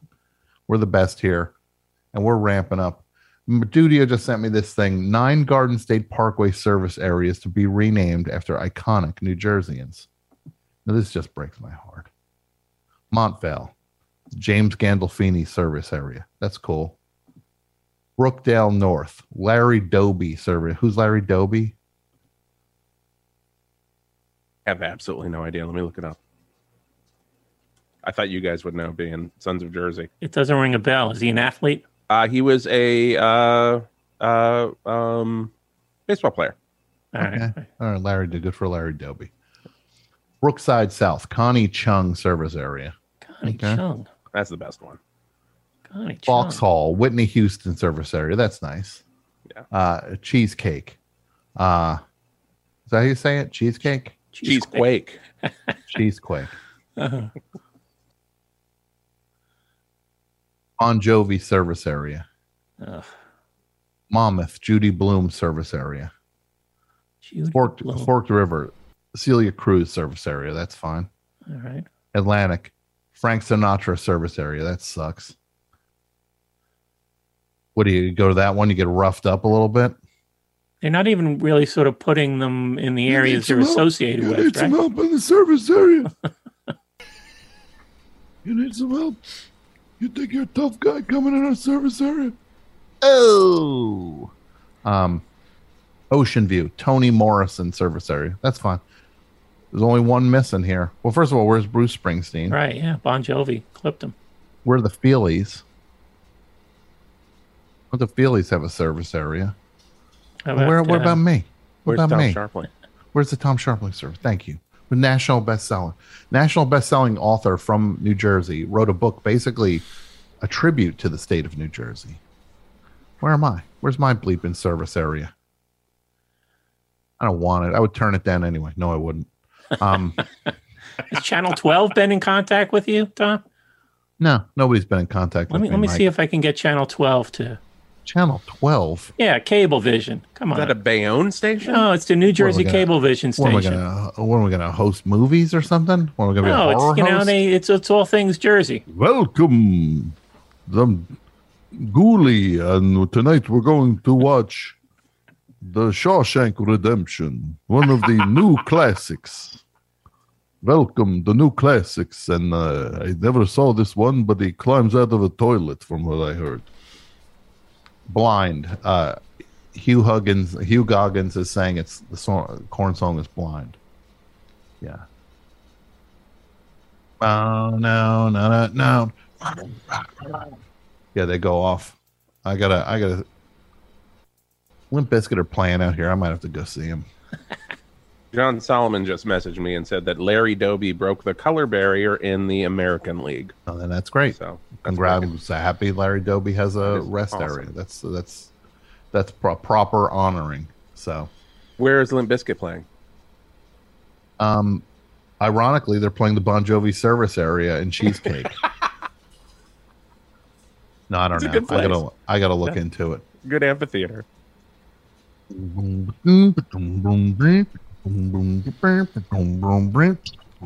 Right. Martine, got any calls? Let's go for another 20 or so minutes. Right. 20. I gotta again, your guys hanging on by a thread here. I got a full-time job, full-time plus, and I'm doing all this book stuff. I'm doing other stuff. I'm run down. I just don't want to get sick. That's all I'm asking. And I'm doing the tret. The tret. Double tret. Lay it on me, Martine. You got it. Thanks. Best show, hi. Oh, hi, Tom. This is Lydia in Brooklyn. Hi, Lydia. How are you? I'm good. I'm calling because I called you 6 weeks ago. I called you and told you that I was super pregnant. And I'm not pregnant anymore. The next day I went into labor, and then the day after that I had a little baby. And so I thought I'd fantastic. just tell you. Blessings, nothing but blessings to you and your family, Lydia. Thanks, Tom. Is there a name for your baby? So we ended up not naming him Tom, little Tom. So I'm sorry about that. I knew it was coming. And my partner really wants me to tell you that we named him AP Mike, but I really don't have the heart to even make a joke about that. Yeah. So anyway, we named him Joe. We have a little baby boy named Joe, and he's almost 6 weeks old. That's great. That's so good. Yeah, Are you having an amazing time? We're having a good time. I called tonight because we couldn't get him to go to sleep. And I'm not usually even up this late, but he wouldn't go to sleep and wouldn't go to sleep. And then I realized that it was Tuesday night and was like, well, if we're awake, let's just call Tom. That's awesome. But a few days after he was born, your book arrived in the mail. Mm-hmm. I don't know if you're getting tired of people telling you how much they love your book. Oh, I'm so sick of it. I can't please. The last thing I want to hear is you saying nice things about the hardest thing I ever did in my life. No, of course, it's very sweet. I'm glad you enjoyed it. We're loving it. My partner read it first. He read it in 2 days. And I'm reading it a lot more slowly. I'm halfway through, but I'm also loving it. And great. Well, people say they're really enjoying it, and some people are saying it's so good that they'd even give it 4 out of 5 stars over at Goodreads. And I'm like, really? 4 out of 5? You're sure you go that far? Yeah, well, some people are tough customers, you know? No, a little tough. It's tough. Look, again, the next book is going to be called It's No Flaubert. Yeah. No, it's fine. Look, everybody does what they do. I'm very proud of the book, and I'm happy that you enjoy it. And you should be proud. It's wonderful. It's really different than I thought it was going to be. Nobody expected it. Nobody expected it. Yeah. Everybody thought it was going to be all just breezy, but I was like, I said it from the get-go. You're going to laugh, then you're going to cry, then you're going to laugh again. But when you're laughing, now you're just cheering like Rudy. I said that 100 years ago about this bleeping book. It's I true. had it all in my mind the whole time. Yeah. Yeah. Well, that was not you wouldn't want a name. Look, it's not too late. Joe is an amazing name. I have a couple of Joes in my life that I love to death. Yeah. But just it's not too late. It's not too late to switch. The kid doesn't know his name's Joe yet. No, I don't think so. He has no idea. So you want to give the name Tom? You think about it. Just give it a thought. I will give it a thought. I will. It'll stay on our backup list. Tom put a book out the same year that your blessed little bundle of joy was born. Seems like it's all lining up. I know. That with the call the day before, it all kind of is like really makes you think, right? Mm-hmm. Yeah. Well. Yeah. Deep stuff. No, I'm so happy to hear that. Congratulations. Thanks, Tom. Please send me a picture. Okay. How do I do that? Should I email you or something? You can email me. Yeah, you can email me.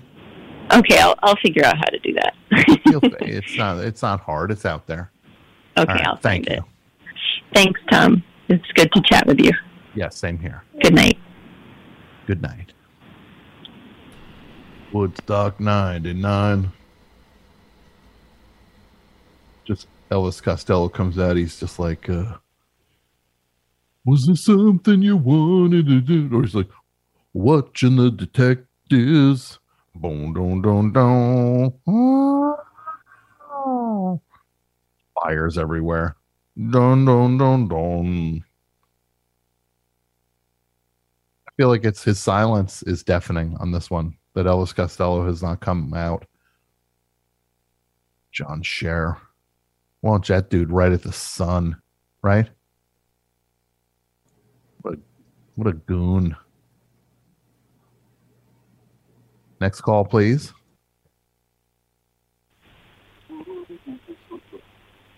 Hello, hi, Best Show. Hi. Hi, to whom am I speaking? This is Kelly from Fargo. How are you? K-A-Y? Kelly. Kelly from Fargo. Kelly, how are you? Kelly from Fargo. How are you, Kelly? I'm not bad. How are you doing? I'm good. To what do I owe the pleasure of this call, Kelly? Well, first I wanted to tell you that I really, really liked your book. I got it a few days after it came out, and I stayed up until 4 o'clock in the morning to finish it. And I never do that anymore. It's been years since I've stayed up all night to finish a book. Oh, that's so sweet. I'm going to ask you a couple questions. Did you laugh? Yes. Did you cry? Yes. Did you laugh again? Yes. I told everybody that's what it was going to be, and it is. Well, thank you, Kelly. Yes, and now we're listening to the audiobook, so. All right. That was its own challenge. Yeah, I bet. So, what brought you to the show tonight, Kelly? Well, I was kind of thinking about the reboot idea. Well, mostly I wanted to tell you how much I like the book, because I don't know, I've never been really able to tell an author how much I liked his or her book before, and I don't know. I just wanted to do that. And I also let me also just say, I just want to say before you go on, Kelly, but you're making me think, speaking of talking to an author, I'm going to be doing something on Thursday that I'll tweet about called Talk Shop or something like that. Talk Shop Live, where I'm going to be taking questions from people, and you can get the book and all that stuff. So that's Thursday night. If you're a fan of talking to Tom, check out Talk Shop. Figure what that is out. I'll tweet about it. But I'll be on there and people can talk. Yeah. Yeah. Yeah. Well, I was also thinking about your reboot idea. I'm not a big fan of reboots myself. But I was thinking, except for the Twin Peaks one, which really wasn't a reboot, but that was the third season. But yeah, that was just more of it. More, yeah, that was just more of it. I was thinking if I had to reboot my own life, I wouldn't change much. Like, I'd change all my family. I wouldn't change all my family because I love them and all that. I probably would make myself a mystery writer in a town where there's no murders or violent crimes.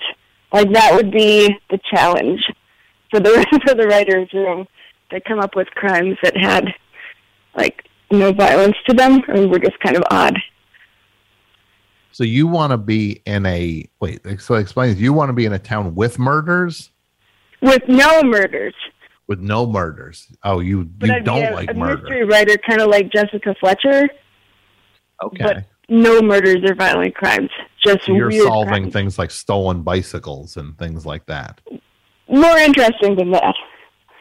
But that would be the challenge of it. Giant bag of cocaine. I suppose that would work.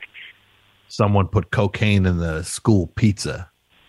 Yeah, that would be a big crime. That's what you'd be tracking. And I'd have more cats. That's it. Yeah. Yeah. Counterfeiting is always the way to go. In so many mysteries that don't want to have murders, you'll notice an inordinate amount of counterfeiting seems to be happening. Yeah. And then you're like, in real life, it's like, how much counterfeiting is really going on around here? Right. It would be exceedingly hard to do well. Counterfeiting. Imagine that. What was that? Imagine counterfeiting. What do you find? You find those, we found the plates. They're always just like, we got the plates that they're they're printing the money on. It's like, oh, okay. You found the plates. Okay. No, nothing about that paper and the ink that all is like very specific. Like that's all. So he's just, we got the plates. Yeah, maybe it wouldn't be a very long series.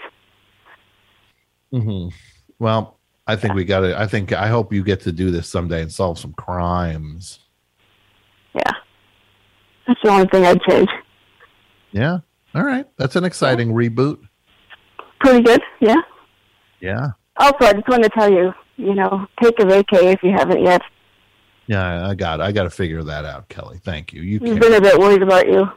They'll all run me down. They're all going to run me down, and then they're going to be like, oh, I didn't know what happened. Yeah, you know what happened? You all ran me down. You all ran me down. Can't have That's that. why I'm... Yeah. They all ran me down. Old Tom's got to stay healthy, Kelly. Yeah, you do, absolutely.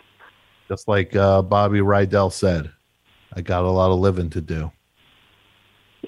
Yeah. Thank you. Yes. Yeah. Well, you have a grand evening. I appreciate the call. Yeah, you too, Tom. Okay. Thanks. Bye. Bye. Hey, Tom, Mike told me not to tell you this, but you should take a vacation. Oh, that's nice. I appreciate that. Mike said not to say it. Mike said, but he wanted you to say it. I know Mike well enough. Look, I know Mike. I know Mike cares, and I care about Mike. I know Mike cares. Mike cares. And I also want to say, apmike.bandcamp.com. Head on over, check out the stuff. He's got all sorts of things up there. He's got the Stromboli files, his new thing about whatever that is. No, it's taking a break, Tom. I'm giving you the playing field. Oh, well, look at that. Yeah. Look at that. He's clearing a path. The marketplace is mine and mine alone. Did you find the sentence I brought up last week? I did not. You did not? Okay. What is it? Page 202. Yeah. I'll read it. I don't want to miss This is the thing. Mike was saying. Mike said to me last week, "Oh, you're never going to believe I found the sentence in the book that is outrageous or whatever it was." What was it? What was your? I would also tell the 10-year-old me that in 5 short years. Oh yeah, I knew this was the this sentence. sub shop. I did know this was the one. Would be a video store, and the owner would have no problem renting porn tapes to him. Yeah. I mean, yeah, that tracks. I started rubbing my hands together. I'm like, here we go. It's going to get juicy now. But you teed it up and you left it there. Is there another book going to delve further into that? No, there won't be. No. Behind the beaded curtain. Tom at 15? Yeah, behind the saloon doors. Did they have swinging doors? They had saloon doors, yeah. Saloon doors. Did they have the neon sign? No, it was a normal video store. Now, I got to get all these details. All right. No, you don't. You really don't. You really don't. I mean, to me, it's courageous. I wouldn't even have thought of doing that. This is the courage. This is the portrait of the PT-109. JFK on the PT-109. This is your Sully moment. Me floating around a video store as a kid, seeing what. Now, this is in your hometown, right? It's not in a different town. Yeah, no. So you go in there. You just was it like the beginning of 2001? The music started when you were in the inner sanctum. It's like I'm here. And then I mean nobody told you that word didn't get out that this guy would rent tapes to people. You just did this on your own. Yeah, Mike. What do you want me to say? This is your crown. I know this is you're in heaven right now, thinking you got me. No, I'm not. It's not a gotcha moment. No, it is a little gotcha. I think there's some fun behind this. Oh no, there's fun. There's fun. I put in the book for a reason. This was a funny, weird thing. And where you were renting tapes. You're not buying them. I'm not buying them. I was renting. I rented normal movies, and you see what's in that room. Take it easy. And you never ran into anybody who knew you. Oh no, I ran into all sorts of people. Of course, I didn't run into anybody. Well, I knew. You took a risk. That's why I'm saying it was a courageous act. Yeah, well, I appreciate you recognizing my courage. Did you have any favorites back then? We're talking the 80s, right? No, I had no favorites back then. Ginger Lynn? Calm down. Calm down. Christy How do I Canyon. hang up on this guy? Yeah. Seriously, I can bounce. What do you think of Mike Horner's comedic stylings? How do I mute him? Seriously. This is just click. I'll tell you a funny story though. I think you'll appreciate this, Tom. Come on. I got a funny story. I think you'll like this. Who unmuted him? I don't know. He unmuted Somebody. himself. He unmuted himself. No, seriously, tell me the story. Wait, did I unmute him? Let him talk. I'll tell a funny story. All right. I'll tell a funny story, and maybe you'll have a funny story in response. Mike, I told a funny story. It's called my book. It never ends. Yes, but I feel like you could have went further on this. Yeah, I could have gone in 100 different directions with things. So anyway, I would rent tapes from a place nearby, and this is I wasn't 15. I was legal age, and as a goof, I rented. Do you even remember? It's almost forgotten now. Flesh Gordon. No, I mean I've heard of it. Just like when you hear of like adult parodies. I don't know. I've never saw I remember it. One of the worst genres, adult parodies, right? So as a goof, I rent this movie, and it's terrible. It's unwankable too. I mean, you can't watch that and do what you want to do. All right. You're so treading on thin ice. And I know you think you're being funny. No. So anyway. You're heading toward. You're about to get on that space shuttle with John Scher that's going right at the sun, Mike. So anyway, I got to get this tape back. There's deadlines, right? You have to get the tape back, or you're going to get charged another day. And at the last minute, I see I've got about 5 minutes. I got to get this tape back. I was eating a slice of pizza or something. My hands were greasy, so I grabbed the tape. I throw it in the case. I'm thinking, oh, I should have cleaned that off. I take it to the place. There's a very attractive young woman working there. She takes the tape out of the box. She feels the greasy, on the tape. She thinks she's getting a sticky tape back, right? Flesh Gordon, of all things. So I can't get into a conversation with her explaining that I couldn't do it to that movie. You just can't do it. So she makes a face, and I had to live with the shame of thinking this woman thought I did it to Flesh Gordon. So, Tom, if you hover on the 3 white dots, you can click on remove or put in waiting room. Okay. I'm going to set up a waiting room, Mike. Now, God bless you for that, Mike. Come on. You don't have one Mike, little anecdote from your days, when you were Mike, a brave young man. Mike, we did it. Mike, it's in the book. Had nothing to do with Flaubert. Nothing to do. Yeah, go. You and Flaubert go off and get your jollies. Next call, please. Hello, Best Show. Hi. Hey, Tom. This is Brendan calling from Los Angeles. Brendan from Los Angeles. Do I know this, Brendan? No, you don't. We've never met. All right. Well, welcome to the show, Brendan. Thank you. How's it going? It's great. Good. So I've got one for the topic. Okay. What do you got?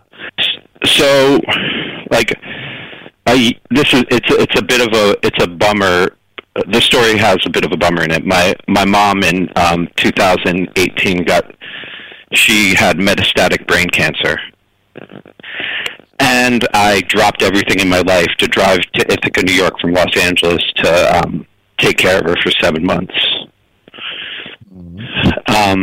I wasn't doing much with my life at the time. I was kind of I'm a courier for food delivery services on my bicycle. I was living near downtown.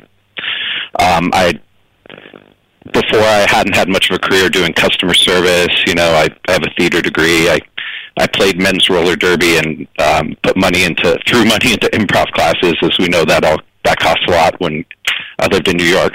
But the experience of after she passed in July, I drove back to LA, and I took 2 weeks driving back to LA, and I saw a bunch of friends in a bunch of cities. And then when I got back, I took a couple months, and because of the interactions with my mother's nurses, I thought healthcare might be something. I've never been a science person, but a lot of the nurses had made the transition into healthcare in their 40s, and I was in my mid-40s. Okay.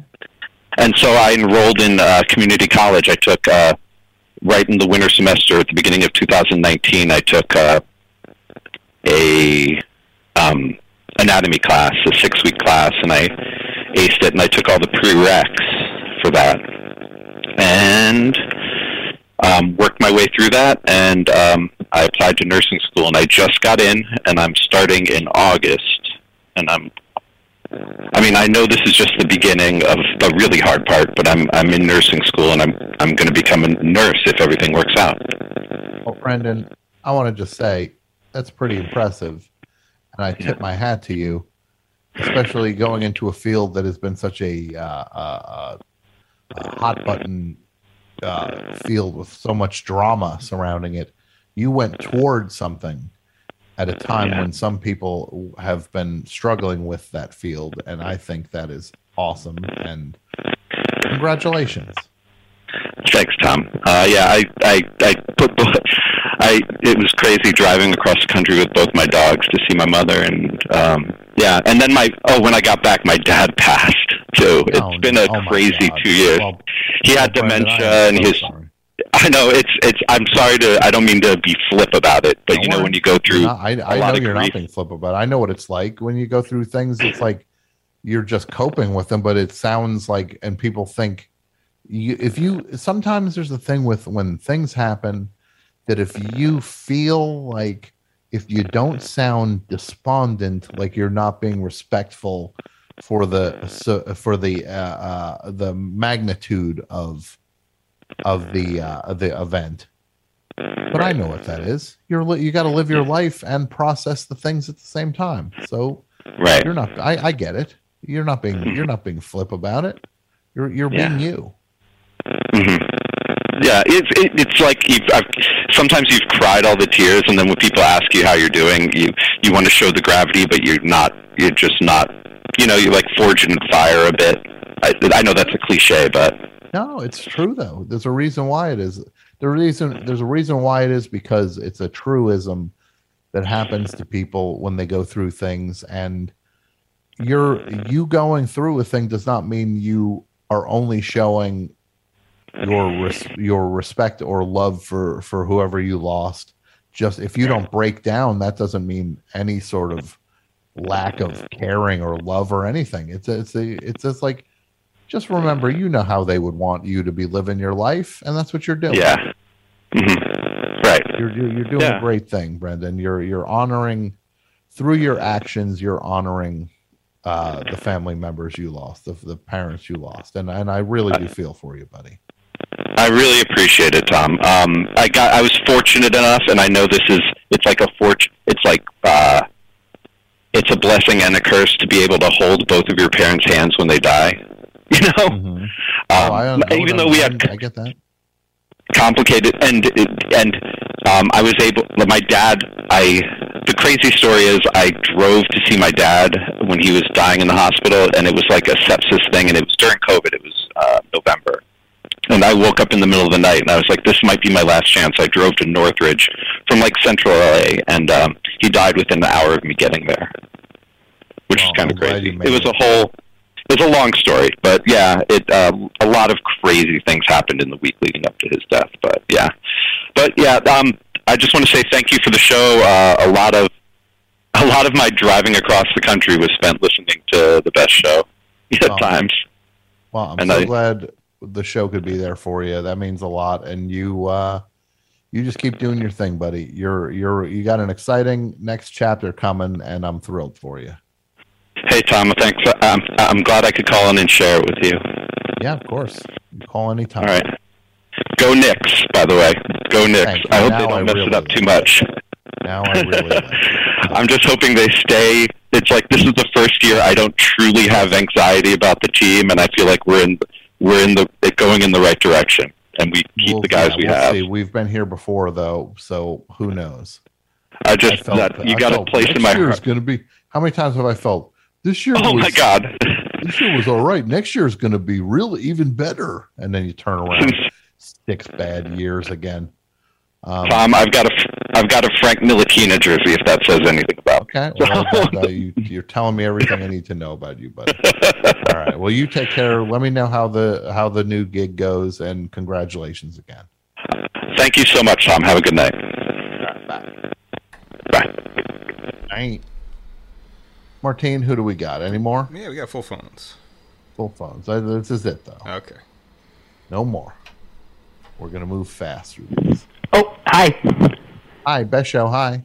Hi, this is Simon. Hi, Simon. How are you? I'm doing good. Can we put Mike on a vacation for a couple weeks? We'll see about that. What do you got for me, buddy? Oh, yeah, my reboot. I'd like to. I think I would have liked to be in a band. Really, maybe something. What, you would be in a band? Like what kind of band? Kind of garage rock, punk rock. I'm kind of on that sort of kick right now. I mean, realistically, I'd be in any band. I would manage a band. You'd manage a band, eh? I'd do anything. I'd be the 5th member of the Wiggles if I had to. That'd be pretty sweet. Be one of the Wiggles. Yeah. What colors are they? Red, yellow, purple, green? I don't know. I don't know what the Wiggles colors are, but I'm going to assume you would wear them proudly. I would. Be an honor. Yeah, you'd be like my friend Dez, who was in Queen for one album. Rip. And then he got booted out. He started a band called King, and they did not do very well. So. And then he made the show King of Queens. Oh, Dez. I mean, you're not Dez. You're Simon. Simon. On that note, I'm going to say goodnight to you. Thank you for the call, my friend. Thanks. You have a good night, Tom. Okay, bye. Bye. Next call. What do we got? Hello, Best Show. Yes, hello, Tom. Yes, hi. To whom am I speaking? Hey, it's Drennan. Drennan, wow, that's a blast from the past. How are you, buddy? I'm good, sir. How are you doing? I'm good. What do I owe the pleasure? What do I owe the pleasure of this call? Well, I'm a fellow 99er, and I wanted, I watched the documentary, and what a mess, but you can't turn it off. Yeah, it's hard to look away with some of that Woodstock 99 stuff, but I like when they're like, "Oh, Kid Rock played all the instruments," and then you see him, he's just like barely playing drums, and then he's like doing the most perfunctory scratching on a turntable. Yeah. Any takeaways I didn't get to? Well, yeah, they do the Ken Burns kind of thing where they introduce a character and they're talking about the guy, but they don't ever, you notice they're not ever talking to him, but they're giving you his notes from that means the person's no longer with us. I knew that that guy died because that was the centerpiece of a Woodstock 99 podcast series. Oh, okay. I haven't seen that, but the notes that he would keep they were like, I mean, I knew it was coming. They were going to reveal, so I felt bad about like laughing at it. But I mean, it was like any artist that wasn't fronted by a white guy was like, "Don't quit your day job," kind of like snarky, what would be internet comments now, but he was just keeping them for himself, I guess. Yeah, look, the guy was being wildly respectful in his private journal, so I can't be too hard on. He was being kind of sweet. He's like, "Look, my mother said if you don't have anything nice to say, don't say anything about Wyclef Jean," who, to be fair, was abysmal. Him playing the Star Spangled Banner on the guitar is one of the dumbest things we've played it on the show before. It's one of the dumbest things that's ever happened in the history of anything. I had never seen the footage where he's struggling. He has another guy helping him light it on fire. You remember when Jimi Hendrix did it and some other guy ran out with a can of lighter fluid and then they threw a white label album sleeve on top of it to try to get that to catch fire? Just like Hendrix.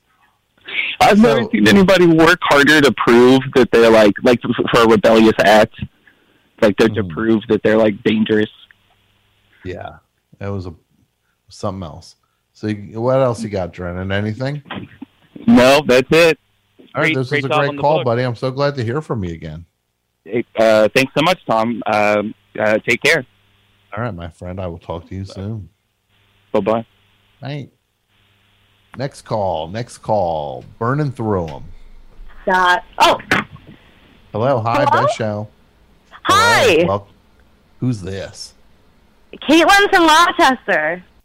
Ah, my friend. Yes, your friend. Some would say my frenemy. Well, I would say friend. Does that matter? Well, I'm just nice to know I have a friend. How are you? Oh, it's my birthday tomorrow. Well, happy birthday. It's very Thank exciting. you so What are you going to much. do for your birthday? What are you going to do? I am in Brooklyn, and I'm going to go to the Brooklyn Museum in the morning. Oh, wait, I shouldn't say where I am. I'm going to a museum in the morning and then a botanical garden. Nobody's going to be able to find you. You could literally say the time you're going to the museum. Nobody's going to find you there. I'll be in the red hat at 12:15. Wink, wink. You better wonder if Fred Durst is there. They're going to think you're both the same person. I would only hope that I get mistaken for Fred Durst, the amazing director of my favorite John Travolta film. He has directed more movies than I have. He's doing something right. I'm doing something wrong. Apparently, you should take some tips from Fred Durst. I very well might. He's very successful, and he gets things done, whether they're good or not. That's up to you. But look, I just feel like that guy. Look, of course the guy's a clown. I know that. You don't think I know that?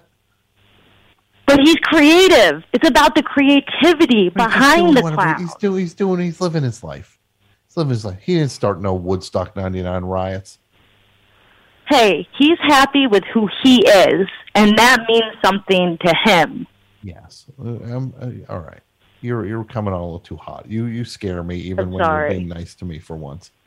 Oh my God! I don't want to scare you, Tommy. Tom, see, you had to. This is the dance right now. You go from you sound a little sad that you put your foot in your mouth and then you call me Tommy 4 seconds later. I am a nice girl. I'm sure you are. You seem very nice. I didn't say you weren't. You got a doesn't mean you're not tone giving in me your the voice business. that makes you sound like you don't think I'm a nice girl. Okay, you No, got that's that all on tone. you. That's you projecting that. I never said anything. I outright just said you seem like a very nice person. All right. Well, it is my birthday tomorrow, so did you send me anything? Of course I didn't. I didn't know it was your birthday. Don't act outraged either. What? You didn't send me anything? I don't know you. I ordered your book. I'm still waiting for that signed thing to come. Okay, it will. You think I'm mailing them out? It's not going to make it in time for my birthday? Well, it might not. I don't know what to tell you, Kate. You're going to have to just trust it's going to show up. I'm going to put my trust in you this time, okay? Well. Oh, I want to reboot my life, though. I called for What do the you want to topic. do? I want to Okay, let's reboot hear it. Let's hear it real fast. Oh, I want my life to be the same, except Walton Goggins plays me. That's amazing. That is perfect.